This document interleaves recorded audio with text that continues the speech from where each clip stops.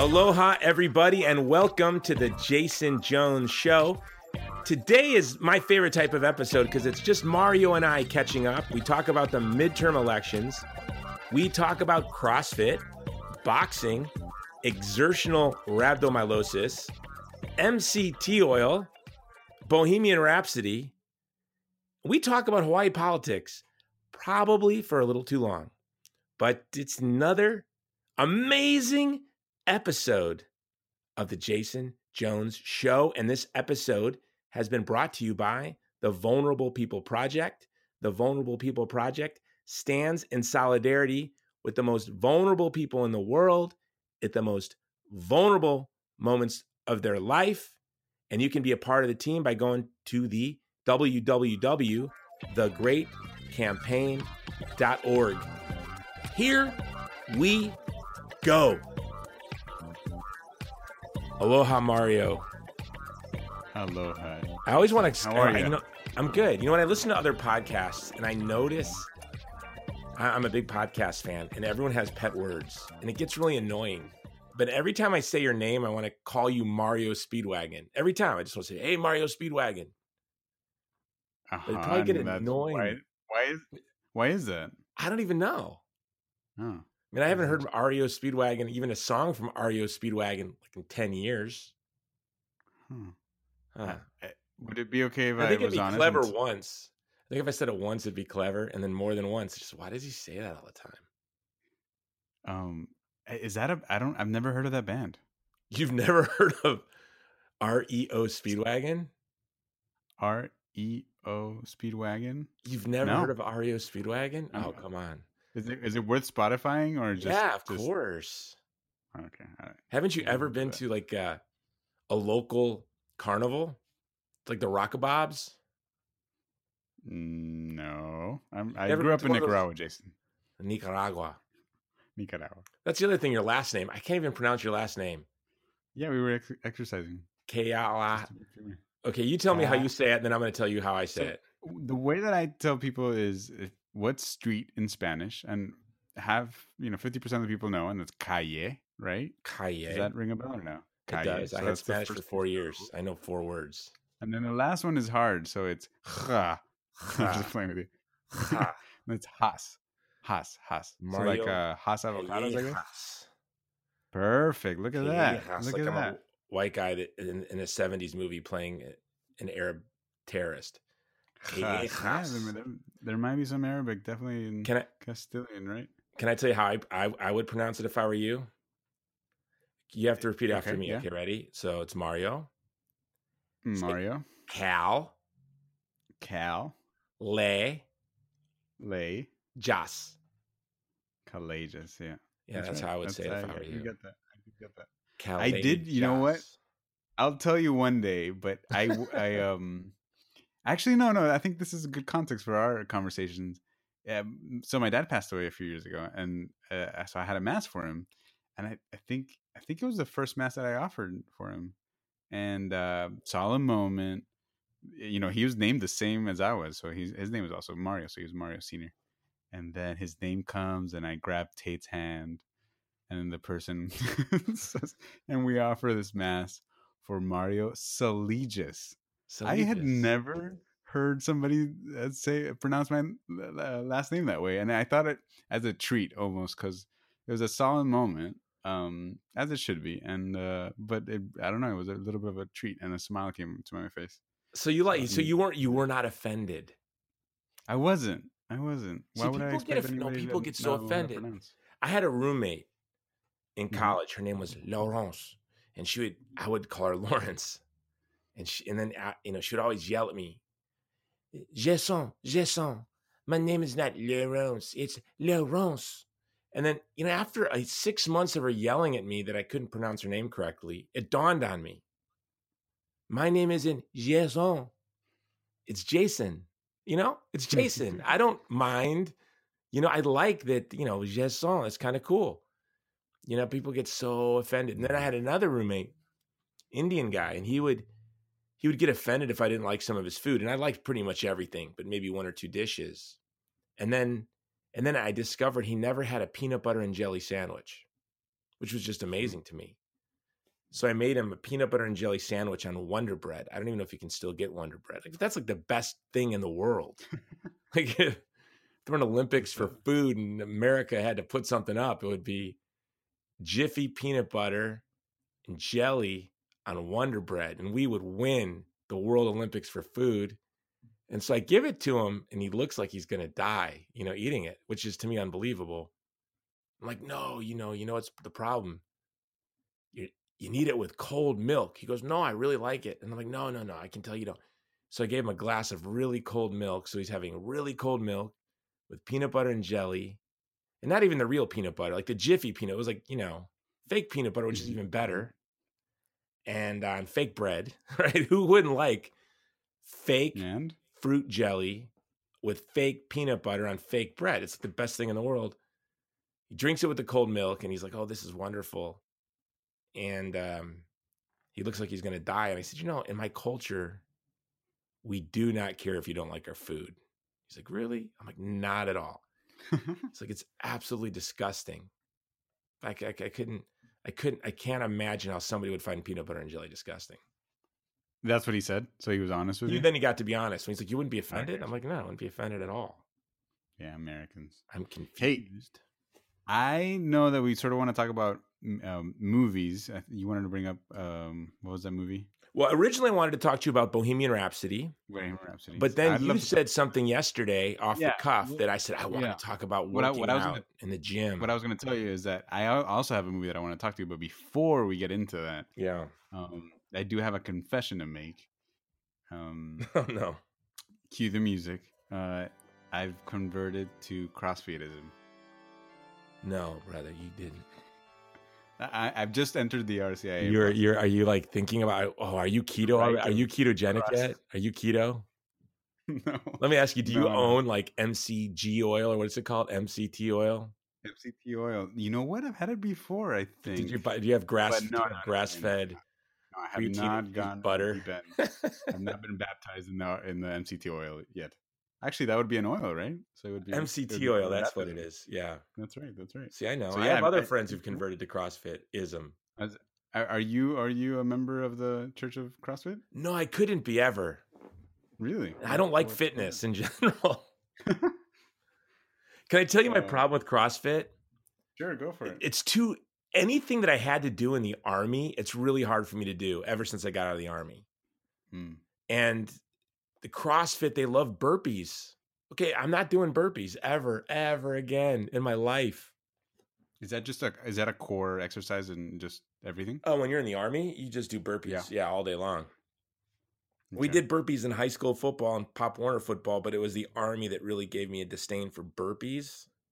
Running, like I'll do sprints, or I'll do the horribly named fartleks. Like I'll run 5K. I figured it out before. Like I just did 5K and fartleks. Okay, that doesn't bother me. But if I'm just going to go jogging, that's never going to happen.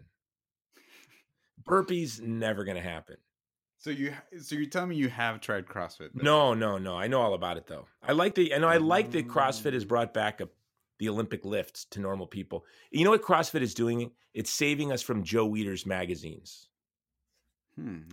You're probably too young to know anything about this, but any guy my age grew up with these Joe Weider magazines, like Muscle and Fitness. Oh yeah, and then they would sell us these protein powders that tasted like concrete, but they would have beautiful names like Bavarian chocolate, French vanilla. But it was just, you will have colon cancer should have been the name of the product.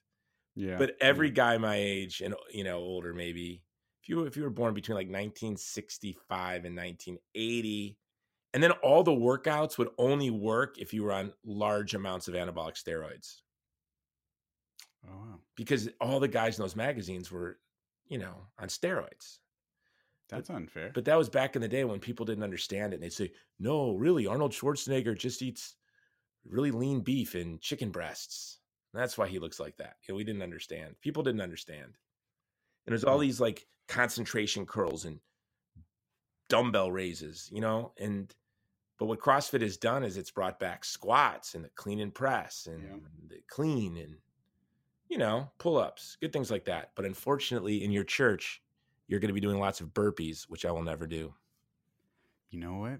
You're scaring me a little bit, but we haven't. I'm just barely initiated, so I've only done six or seven classes. I'm barely doing 2 a week, but I'm hooked. I could definitely go every day if I could find the time. And but burpees haven't come up, so you're scaring me a Well, little I'm bit. glad burpees haven't come up. Maybe they've changed their catechism. Yeah. I will tell you something. Let's see. I do like the community. Let me tell you some positives. I do like the community aspect as well. Because there's a lot of breaks in between. I've done weightlifting by myself before, so it's really cool to have somebody check your form, so that access to that knowledge, to have like a priest passing by. And the community does that really well as well. That's really cool. And then the amount of warm-ups, so sometimes like 40%, sorry, more, like 50 to 60, 70% of the class is just warming you up for the last 20 minutes. And that just seems so reasonable, to make sure that your whole body is ready for it. So And tell yeah, people what CrossFit I'm is. So CrossFit is basically fitness is a sport. I mean, it takes fitness serious, right? That's how I see it. sure. I see it as, because I come from, at least my exposure is to yoga a lot, right? Tate, my wife is a yoga teacher, so I'm seeing a little bit of like weight training meets that community like class. That's the way I see it. So there is a sport to it that I haven't touched yet, but just the community aspect of using weight training and in a class setting with a teacher, that's the way I see it. I don't see it as a sport yet. I haven't been exposed to that part of it. Well, you know what, too? When you're at the grocery store and you see a guy or a girl in line and ahead of you, with her ketogenic diet in her shopping cart or whatever, you can look at you. Oh, that's a CrossFitter. I mean, a CrossFitter, they look in shape, and you can definitely tell by their legs that they do a lot of squats. They Yeah. do a lot of real exercises. Yeah. That's sort of these bodybuilder gym exercises. But see, Yeah, the reason I wanted to talk about your CrossFit conversion is because yesterday we were talking, I was taking a friend of mine around to see the World War II sites. And I had gotten rhabdomyolysis twice, exertional rhabdomyolysis twice in the past 2 years. I gave it to myself. You basically give it to yourself. And they call it the CrossFit disease. And so when we were talking, you said, I'm still really worn out from my workout. And I think I gave myself, I didn't go to the doctor because it's a touch. I think maybe I gave myself a touch of the rhabdo for the third time. I feel kind of fluish and really tired and sick. But I gave myself exertional rhabdomyolysis twice, and you're going to run into it, I guarantee you, in your CrossFit community there, because CrossFitters, when I was in the ER, the first thing they asked me was that they didn't even ask me. They told me, "Oh, so you do CrossFit, huh?" And I'm like, "No, why would you ask that?" And they said, "Well, this is what you have is we call the CrossFit disease." What else can you tell me about it? Because I don't. Exertional rhabdomyolysis is when your kidneys fail, because you just worked out too hard. It's something that maybe firefighters used to get or coal miners, but with our passion for leisure and, guys, I guess my age in my late 40s, I get mine. I've gotten mine boxing and doing Muay Thai or in other sports, kind of combining in one short period of time. When I got it, I'd surfed in the morning, flew, boxed in the evening, gave a speech, fainted. The time I got it really bad ended up being in the hospital for 2 weeks, and they wanted to keep me longer. So it's not, I mean, you can die from it. And once you get it, I'm told it's easier to get. So there's two ways I can look at it. It's either I pushed myself really hard and I worked out really hard because I have such a strong mind, or probably the reality is I'm 47 and my kidneys and my body are like, yeah, nah, it's not that your mind is so strong. It's that the rest of us is really weak. So I was just happy to hear a young guy like you talking about how fatigued you were. And then you were like, the next day you're like, no, I'm better now. No, I'm good. So then I didn't feel so good anymore. Well, you need that MCT, or is that what it is? I need to go on a ketogenic diet, take MCT. No, I just need to be more, when you get older, getting older is real. It's not a myth. But the other reason I couldn't do CrossFit, and I don't want to dissuade you from it because you're loving it. For me, I need to play. My activities needs to be playful. And that's what I love about doing boxing or Muay Thai, especially when you get to spar. It's like playing. It's like you're a kid again. Have you ever heard of Mark's Daily Apple? I have heard of Mark's Daily Apple from you. I think I've listened to it one or two times. Yeah, so he has this like primal blueprint, and he's like a paleo. Oh, I guy, have it. like I own his diet wise. books. He has. I have his book. Yeah. And that you just reminded me, because all those paleo people pretty much say like, let's eat or let's try to eat as close as our primal or as our paleo or like ancient man, right? Before modern agriculture. But one of the things he says, and I'm sure you remember, is that he says, no, let's live like them a little bit. That's right. I thought that was brilliant. Like, let's live like them. them. Part of it was play, and even ever since then, I mean, it's been a few years since I read it. I'm like, I got to make sure that not only do I work out, but I play. I mean, I think endorphins come into play, community building. I think there's a lot of good things with play, and it's something that I just don't do. On that note, so yesterday, this gentleman I was taking around as a priest, Father Rhapsody from Montana, he was in the movie. The movie's based on him and his friends. Have you heard of this movie called Tag? Yes, he's in the movie. No, I didn't see the movie. Okay, is there a priest character in the movie?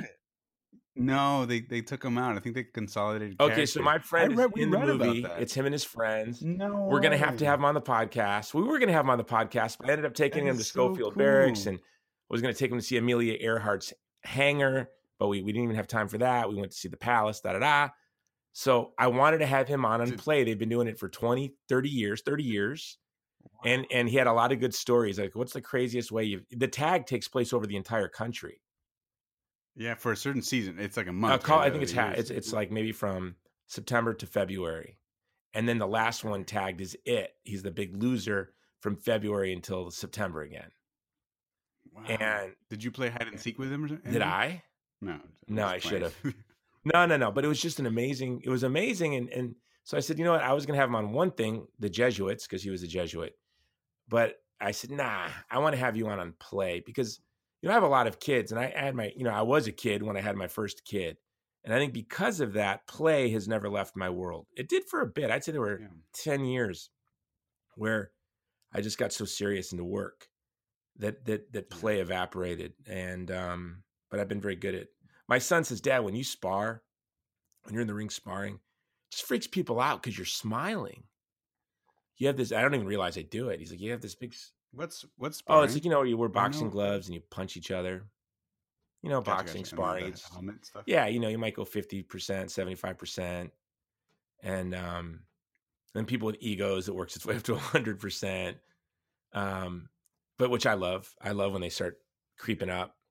And but I said to my son, this is my 29-year-old son. I said, when you're my age and you get to do this, it's fun. There's no pride. Like, I don't care if a 29-year-old, knocks me out or whatever. I mean, he's 29. I don't care. There's no pride or ego. But when I was young, even sparring was never fun. It was more serious. But now it's just become play. And I always know I'm one trip to the doctor's away from something he's telling me that means I'll never get to play like this again, and I have friends getting sick all around me. So I think just play is so important. And then having children, lots of children, it makes it play is fun. Even my wife gets upset how much my kids and I, which we only allow one day a week to play Fortnite, but we do take advantage of that day, and I'm in there right there with them. And but it's fun, and it's fun, and it's just fun to play. Jason, I'd like to. We can either get into a little bit of some of the movies, or get into what you've been up to. I'm really curious. Any upcoming cool things? Yeah, I'm heading to Louisville. I'm going to Los Angeles to meet with a line producer on a movie we're getting ready to do, hopefully, and we're going to be shooting it in Baghdad and in Arizona. And I don't want to get too much into that now. So I'll be going to LA for that meeting, and then I'm going to Louisville. And I love going to Louisville because I have a tradition when I go there. Tradition. I've been to Louisville once. I did it once, but I'm doing it again. It is a tradition.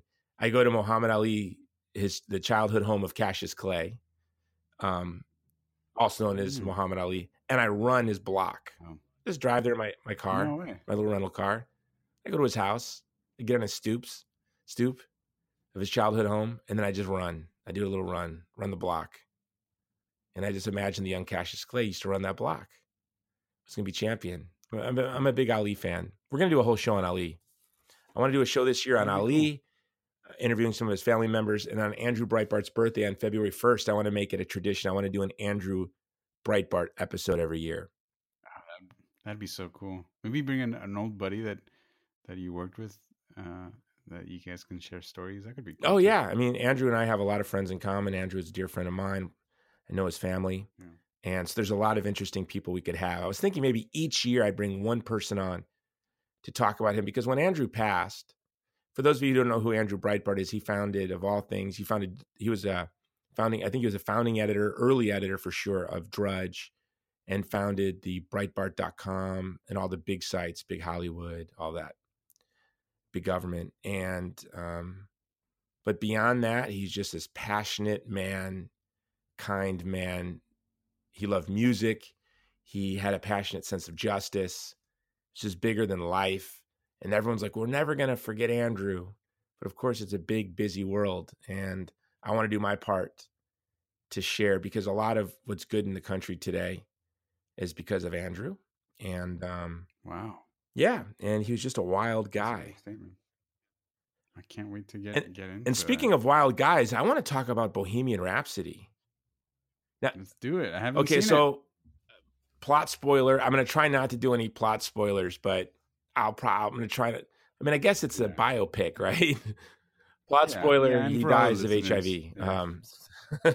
So I'd been hearing so many things about the film, and there were so many negative reviews saying that it had a cavalier look at the homosexual lifestyle, or a negative portrayal of the homosexual lifestyle, or there were just all of these strange reviews. Other people adored the movie.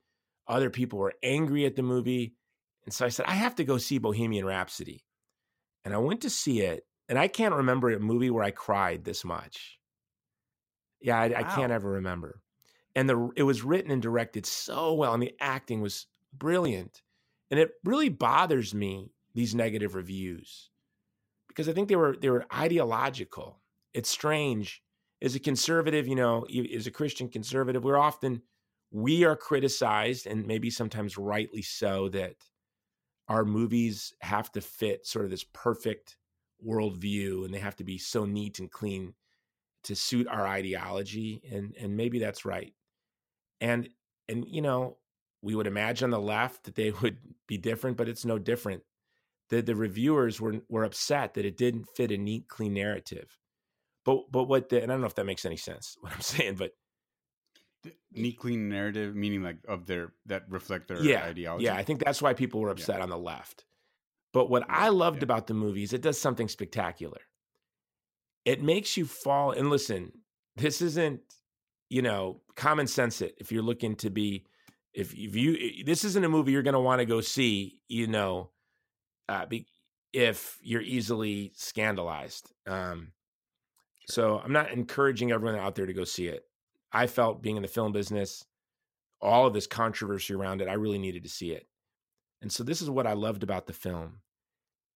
They make you, the writing is so brilliant, the directing is so brilliant. You fall in love with Freddie Mercury. So here's sort of the structure of the film. You fall in love with Freddie Mercury. Freddie Mercury breaks your heart, and you forgive him. And if you know the hero's journey, that, you start in the ordinary world, then there's some great act of injustice that sends you into this extraordinary world. And then you fight battles and go into the innermost cave and, achieve victory and die and are resurrected, and not necessarily in that order. And then you go back to the ordinary world, and now the ordinary world is better. That's that's the structure. You fall in love with the young Freddie Mercury. Farouk, I don't even know his real name. And I didn't even know he was Zoroastrian. Persian? Yeah, I didn't even know I didn't even know that. And so I didn't know he was married. I didn't know that. So you fall in love with him. He breaks your heart. You're disappointed in him. And then he asks us for forgiveness, and you fall back in love with him and you forgive him. It's just so clever, isn't it? Yeah, I mean, that's rather unique, right? And that's what you're saying. That generally our hero stories, they don't break our hearts generally, right? Yeah, not like this. Would you No, say I that? mean, and you're not like, Oh I hate yeah. to use this word, but the way it is, he's so attractive. Like he seduces you, you fall in love with him. He's so intriguing. Like, who is this guy? Yeah. And you see him as a stranger, as an outsider, and he's odd, he's uncanny, and Mm. then he intrigues you, and then before you know it, you're all caught up with him, and then he breaks your heart. He breaks everyone's Yeah. heart, and you think What he do you? forgets everyone, and you think he's in his own world, but then you realize he was lost, and he was fighting his demons, and he was self-destructive, and he hurt himself, and he hurt others, and yet he never Mm. forgot the people he loved, and he was humble. He was able to humble himself. Now, look, who knows? I'm sure there are people out there who knew Freddie Mercury who are hurt by him and see him in a different way, and people have all sorts of different experiences. But what I liked about the film, taking the film as the film is, does that it does a great job. And the whole time it breaks your heart to know this is a real person who Yeah. struggled, a real person who struggled and lost. His music is so often foreshadowing of his own catastrophe and his own heartbreak, his own failings, his own loneliness. And so I was thinking of Roger Ebert's quote about films being empathy generating machines. I thought, well, Mm. is this a good empathy generating machine? And it is. And it is. And it's not some Yeah. celebration of the gay lifestyle, which is what I think a lot of people in Hollywood wanted. Yeah. It's Not only a celebration, I'm sure they expected also a little bit of victimization, right? They probably expected like, oh, ah this guy in the '80s or in the '70s, he was a victim, and this is that's what I felt like they were missing. They're like, you missed the opportunity to show him as a hero, you know. And I wonder if that was because I read an article where it said that there's a scene where the other Queen members are like, hey Freddie, this is not our thing or something like that.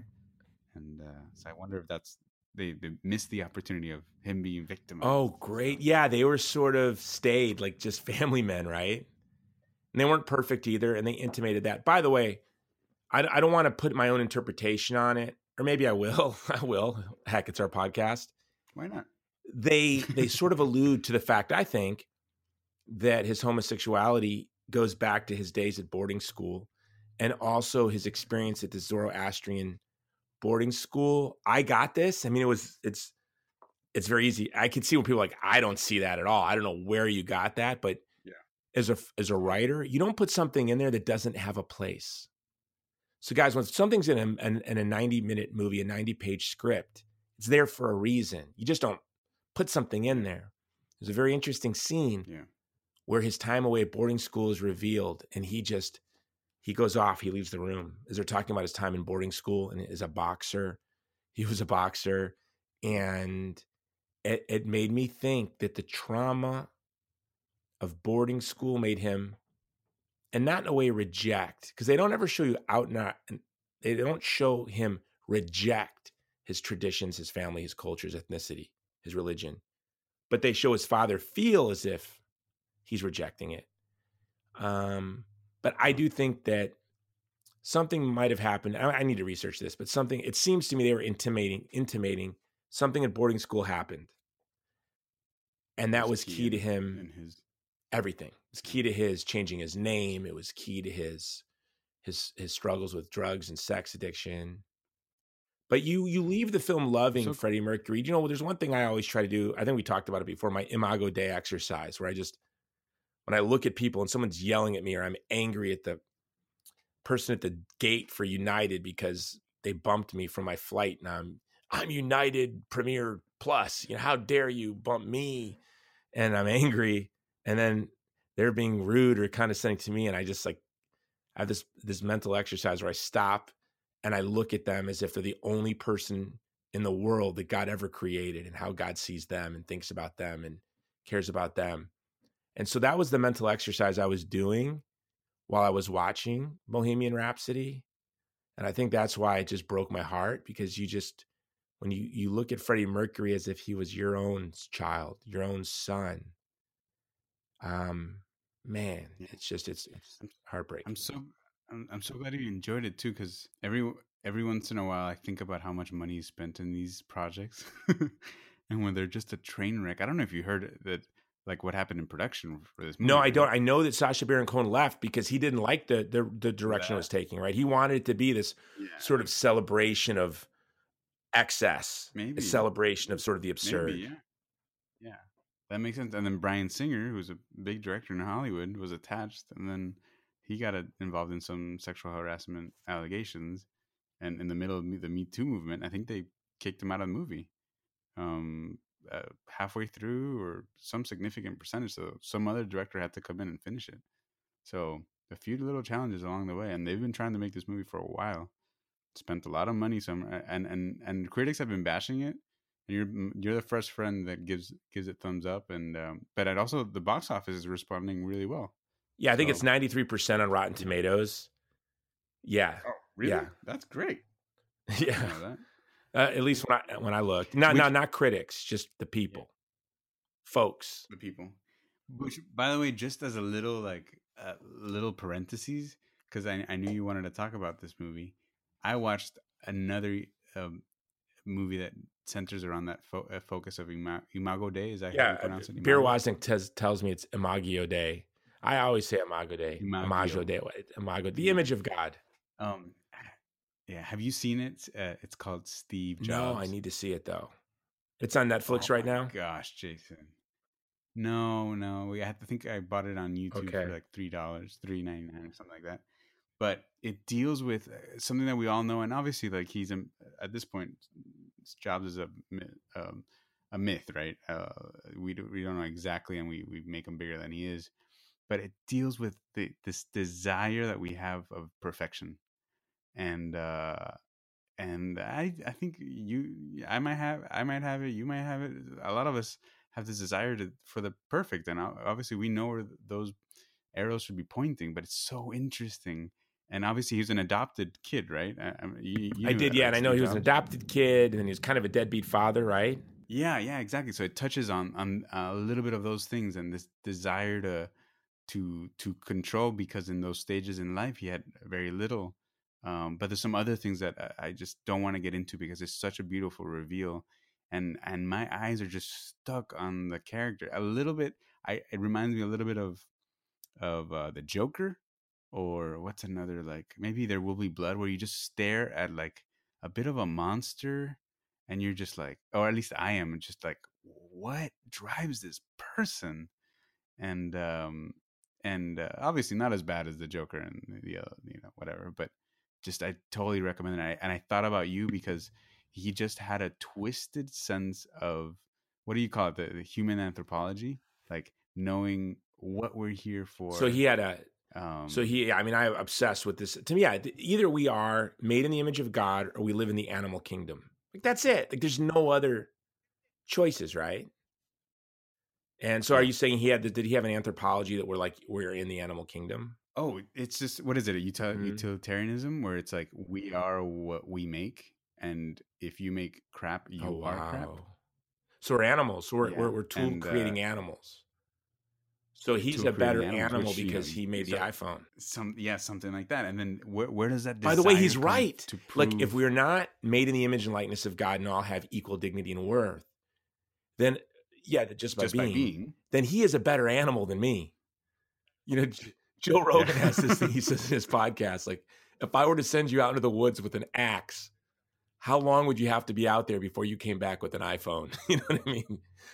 Like, never. I would never.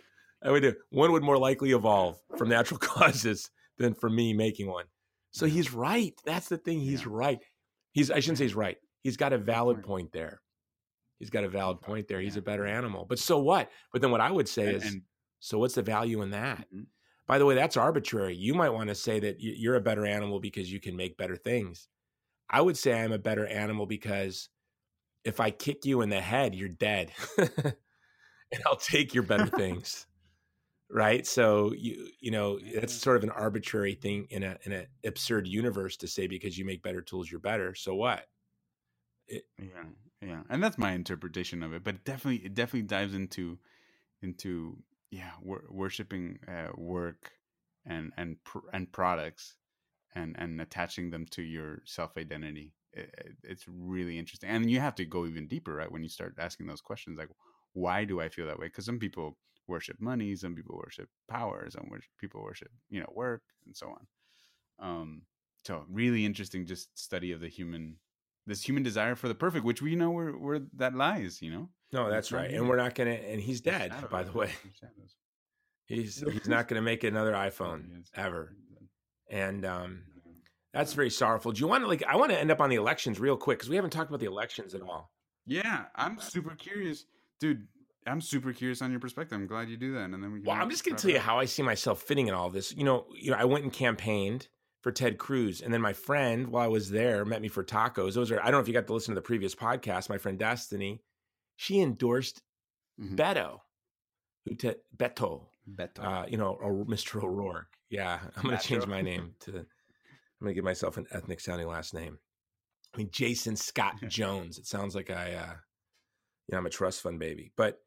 And it was just fun to have her on the podcast because the one thing I want to do in the midst of all of this is just stay a kind, decent person. And it is so easy during these campaign cycles to be just whipped into a frenzy. And now they just don't let it go. Now they're fighting and recounting. And then there was an article in today's newspaper, which was, the campaign for 2020 begins today. And it's like, whoa. And I think that almost like a game, I want to just challenge myself to maintain relationships with friends that are aggressively disagree with me. I have a friend on Facebook who is Big Libby, and he's been lefty, and he's been my friend since, I don't even call him my friend. I mean, we were friends, friendly. We grew up together. We went to school together, starting like the second grade. I always he's a beautiful creature. He's so unusual. He's always unusual. He was into Kiss, like in the third grade, and he dressed like Kiss, getting on the school bus in third grade, looked like he was going to a Kiss concert, which is always eccentric. And then he was into Doctor Who, things I was never into. But man, he gets hostile. He put on Facebook, Beto is twice the man you'll ever be, loser. And then I'm like, and I just, to me, yeah. To yeah. you? And so I responded, well, unfortunately, he's not running against me, It was a good challenge. How do I respond to that? Yeah, what can I say? And I said, well, unfortunately, he's not running against me. He's running against Ted Cruz. And so I think in these election cycles, I'm going to work hard. I'm going to write op-eds. I'm going to campaign. I'm going to do everything I can. But the real challenge is, how do I maintain friendships with people who take it very personal? And they frustrate me, not because they take it so personal, but because they're so lazy. Like they express all this emotion and craziness on social media, but then what is it, the expression you kids use today? I DM them, PM them. What is it, DM? DM. That's I direct message. Remind me to go back to Twitter. I'm going off Twitter. So I'll DM them saying, yo, so have you been volunteering for your Democrat candidate of choice? No, man, I don't volunteer. And so I'm like, wow, you express all this anger, but you're doing nothing, but voting. And to me, if you vote, you're a D student. If all you do is vote, so what? Do you donate? Do you door knock? Do you make phone calls? Like that gets you up to a C plus B student. Do you start political action committees, actually work on campaigns? Now you're an A student. But that's what I got from this election. And then, of course, the big thing is the Supreme Court is going to be solidly in our corner, and it's up to Trump. And if Trump can nominate whoever he wants, and Roe versus Wade should be over. It should be toast. Yeah. But I'm not going to get our hopes up. I agree. But I can't. I mean, when it happens to me, it'll be like, winning the lottery. Nothing changes until it happens. And when it happens, then abortion just goes back to the states. It doesn't really change much in about half the states. Yeah. So what did you want to talk about the elections? No, I was just curious. You're curious about your perspective. Like, I find it really interesting that I go to both sides, and I feel like both sides felt like they won, which I think is sort of true. But I feel I'm a conservative. I feel like conservatives won significantly. Yeah, I'm glad you said that. Yeah, we did. Both sides did win. I mean, that's a good way of putting it. It was a victory for both sides. It was very interesting to see the way the media spun it.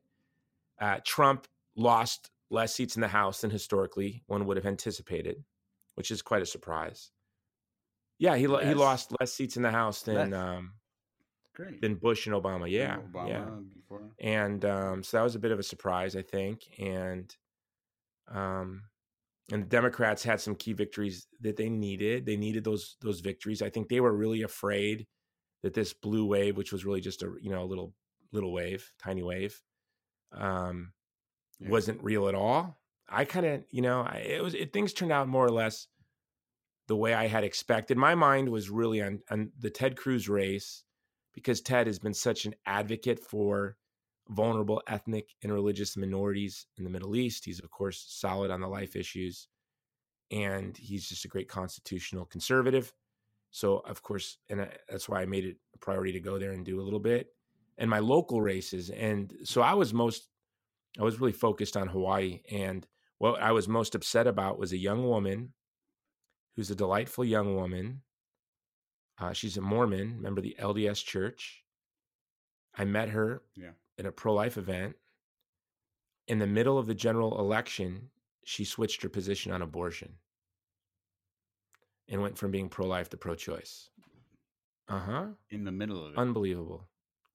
Unbelievable. So I came out and launched a campaign called Below 40. And it was just saying, let's keep her under 40% of the vote. And she barely got 30%. And I wanted to send a message that when you abandon social conservative values, you're doomed. And the truth is, she lost by a larger margin than anybody lost in the state of Hawaii, in the history of the state of Hawaii. A Republican conservative. She said, I'm personally pro-life, but I support Roe v. Wade as the law of the land. And what people don't understand about Hawaii, it just makes me so upset when I hear people talk about Hawaii, like, oh, it's such a liberal state. No, Hawaii is a social conservative state. Now, not like, a Texas type of way. Hawaii is, we are the United States of America, but it's Asian, Western. You've got Polynesia, Oceania, you've got all these Pacific Islanders, all these different cultures colliding in this 50th state. It is a state, but you can't understand it the way you would understand any other state. And maybe that's true everywhere.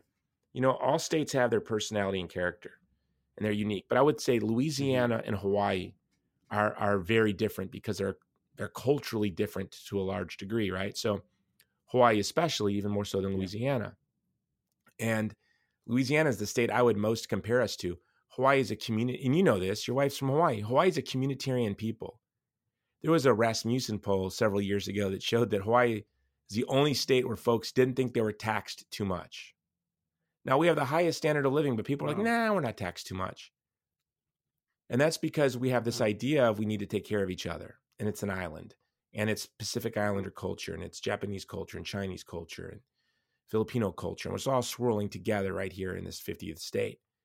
So if you come and you're trying to sell the Cato Institute, like you'll hear these Republicans come and say, Hawaii, we need to be like the Democrat Party. And they think that the Democrat Party in Hawaii wins because it's like the Democrat Party nationally. The Democrat Party in Hawaii is not at all like the Democrat Party nationally. It's very diverse. My state senator and state representative are pro-life. And my state senator is Samoan. My state representative is a Harvard-educated woman who's passionately pro-life, and she's Democrat. But of course, they're on the fiscal side. They're pro-union. They believe in a big government-supported social safety net. And so what happens is these Republican strategists come here and they tell our Republican candidates, abandon the social issues and run on fiscal issues, which is the exact opposite. It'd be really smart to say, kiss up to the unions and let's make this fight about social issues. That's what you would do if you want to win. You would make peace with the unions, especially the private sector unions, and you would support these big projects like rail if you were just being Machiavellian, and you would differentiate yourself by saying, I'm pro-life and support traditional marriage. You'd win. There's an example of it. We just had a guy who's a janitor in an elementary school, ran on a social conservative platform and beat an ethics professor from a university who was a state rep running for state senate. And this guy who's an elementary school custodian beat him running on social issues. There's a Republican, Bob McDermott, in a solid working class union district who never loses, won by 12% of the vote. Why? Because he supports what the unions want, and he picks his battles and fights on social issues. So here you have this Polynesian woman who's a member of the LDS Church who gets utterly crushed because she abandoned her social conservative values. And we're probably, I don't want to lose the whole country because they're like, we do not care, Jason, about your state house district at all. But I find it very interesting, the unique beauty of our culture and the communitarian nature of the culture of Hawaii. Yeah, and you just gave me a lot of hope for Hawaii too, and it makes sense that there's a spectrum within the Democratic Party. Oh yeah, and in Hawaii, I'm telling you, but we can weather more storms. You'll have mortgages with 7 people on the mortgage because we all live together. We families find ways to survive hardship and struggle. It's very unique, where you're not going to ever find yourself on your own. One of the interesting things about homelessness here is you're not going to have a lot of people from Hawaii homeless alone. You'll have a lot of folks with mental illness or drug problems, maybe alone on the streets. But we have a big problem with homeless families, where the family falls to the street together, and they come out of the street together, and they stay off the street fighting together. But we have a lot of families that they work, but still can't make ends meet, and the family will fall onto the streets and find themselves homeless. Yeah, it's very unique state, beautiful state. Best, I believe Hawaii is the best polity on the world. Really, the best polity in the world. There's no community. I fly to and from the mainland all the time, Mario. It's too much sometimes. I'm sitting in that plane going, oh no, this is my 60th hour on a plane this month. But there's a saying, that Hillary Clinton made popular. It takes a village to raise your child. And conservatives, we got so mad at that because what we knew she meant was it takes the state to raise your child. I mean, that's what she meant, right? We take her as meaning the governmental institutions will raise your child. The government's going to raise your child. But the reality is your village raises your child with or without your consent. The village is going to raise your child. So you should choose your village very carefully. And so I chose my village. Point. Yeah. Hey, before we go, I'm going off Twitter. I realized I'm only on Twitter to retweet my friends' things. Like my friend will write an article, say tweet it, I retweet it. I never use Twitter. I never use Twitter. And then the little bit I use it, I get myself in arguments with people I don't even know. And I'm like, I don't even know who you are, and I don't care what you think. Like, who are you? I got enough people in my life. And I just find Twitter totally annoying and useless. So I'm going off Twitter. Are you on Twitter? I am, and I do the same thing. I'm struggling with it. And I'm just starting to realize, particularly Facebook and Twitter, and you can curate these things, Jason. That's the thing too, right? You can curate the content that comes to you. But I think they're benefiting so much from our divisions. And I think the algorithm catches on, so they're just You mean they actually push things we say that are controversial to people who will argue with us? So they keep us on there fighting with each other? Whoa. Yeah, that's crazy. But why wouldn't they? Like, just think of... why wouldn't they? Like, every like, every comment, every dislike, every anger, every engagement, as a marketer myself, that's a good thing. So think about that. And where I do, here's one that I do like. I don't know if you've played with it. I've never played with Reddit. And Reddit, okay. So Reddit, just imagine all the niches in the world, from the bad ones to the good ones to the people to the ones in the middle, and they have community guidelines too. So I follow the pro-choice one, I follow the pro-life one, and every once in a while, like I follow the conservative. I don't remember which ones they are. But every once in a while, I actually get curious on the other side, and knowing that I can't really fully debate in those communities because a lot of those they're just supporting each other, and they have community rules, and we're here not to debate, but to support each other and so on. So I go in there, and sometimes I just ask them a question that I'm actually honest, and I don't know. There's something. So Reddit, they're more serious. So people are going to be respectful, and they're going to give you a thoughtful answer. Yeah, and there's like community, like senior community people that like will kick you out if like you're not following the guidelines. And some of them, like there's an actual community called Change My Mind, and that one is about somebody that's pro-choice saying like, hey, listen, like I'm open, but this is what I believe. Why should I believe otherwise? And so, and there's community guidelines too. Like you can't say bad words, or you get kicked out. It is interesting. I just don't think that's for me right now. I'm working on a book and some movie projects. So I don't even watch cable news. I'll watch cable news if I'm in a hotel, or an airport. It will distract me. What I use Flipboard. It's a waste of time. Flipboard sends me the articles I need on what I'm paying attention to. And I would rather write an article. This is what I wonder sometimes. People spend so much time on them. Like, you could be a published author, and then other people would be sharing your article through all of these means with how much time and energy people put into these places. I've seen people put more energy into responding to my articles, I can guarantee you, than I put into writing the article. They'll write page after page after page, day after day, week after week, trying to respond to my article.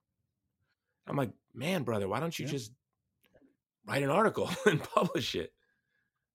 That makes sense. I don't know how productive it is. If you're definitely using it to convince somebody, I don't know how productive the internet is. I'm going off Twitter. Let's end on something interesting. So one of our earlier podcasts, I gave away free books to everyone who made the end. And I didn't think anybody would make it to the end. And maybe I'd have to give out 1 or 2 books because it was our first ultra marathon podcast. And all these people listened to the end. And I had to send out a couple dozen books. Yeah. What? Yeah, yeah. Awesome. It was great. I'm really glad we did. And then somebody emailed me. And by the way, your books are in the mail, guys. I had to actually get more books. There were so many requests. And so I put the last of the books in the mail today. But and then some people emailed me, and one gentleman emailed me, really interesting guy. And he's a part of this group that meets in New York, and it's about influencing culture and changing culture. And then I'm involved with a project to try to take this inner city school in New York City to go see Hamilton, where my nonprofit Movie to Movement wants to buy out the whole show. And it's like $50,000. It's not cheap. But we want to take this inner city school, the whole school, to go see Hamilton. And so through our podcast, I talked to him. He's going to put me in touch. I don't know if it's going to pan out or anything, but I got to talk to the guy today on the phone. And it was just interesting talking to somebody who I only know him because he found our podcast. Yeah. And he said what he liked best about it was this idea that we have of sharing our friends with the world. Like, we have these beautiful friends. He said, that's what I like, how you're sharing your friends, and your friends are so interesting with the world. And, Mario, now, if you looked at, we have listeners on every continent except Antarctica. So if you know anyone in Antarctica, please send this to them. And we are strangely popular in Japan and Stockholm, Sweden. Have you noticed that? Go. We have a lot of listeners in Sweden. We're spreading across Europe. And it's really neat to see. We're going to have to start speaking other languages. Watashi wa nihongo hanashimasu. Okay. Sayonara. All right, on that, me pretending to speak Japanese, we just offended our listeners in Tokyo. Should we? All right. You got any parting words? Parting words? No, just thanks for your time again, and I look forward to the next time. All right, Mario. Later, brother. Thanks. Bye. I hope you enjoyed this episode. Follow me because I am relentless on social media. You can follow me on my personal Facebook page because I like to have a conversation with my friends. You are my friend. I also post a lot on Instagram, a little bit on Twitter, and go to my website, movie2movement.com. That's www.movie2movement.com. And you can find out about my latest film projects. Talk to you next week.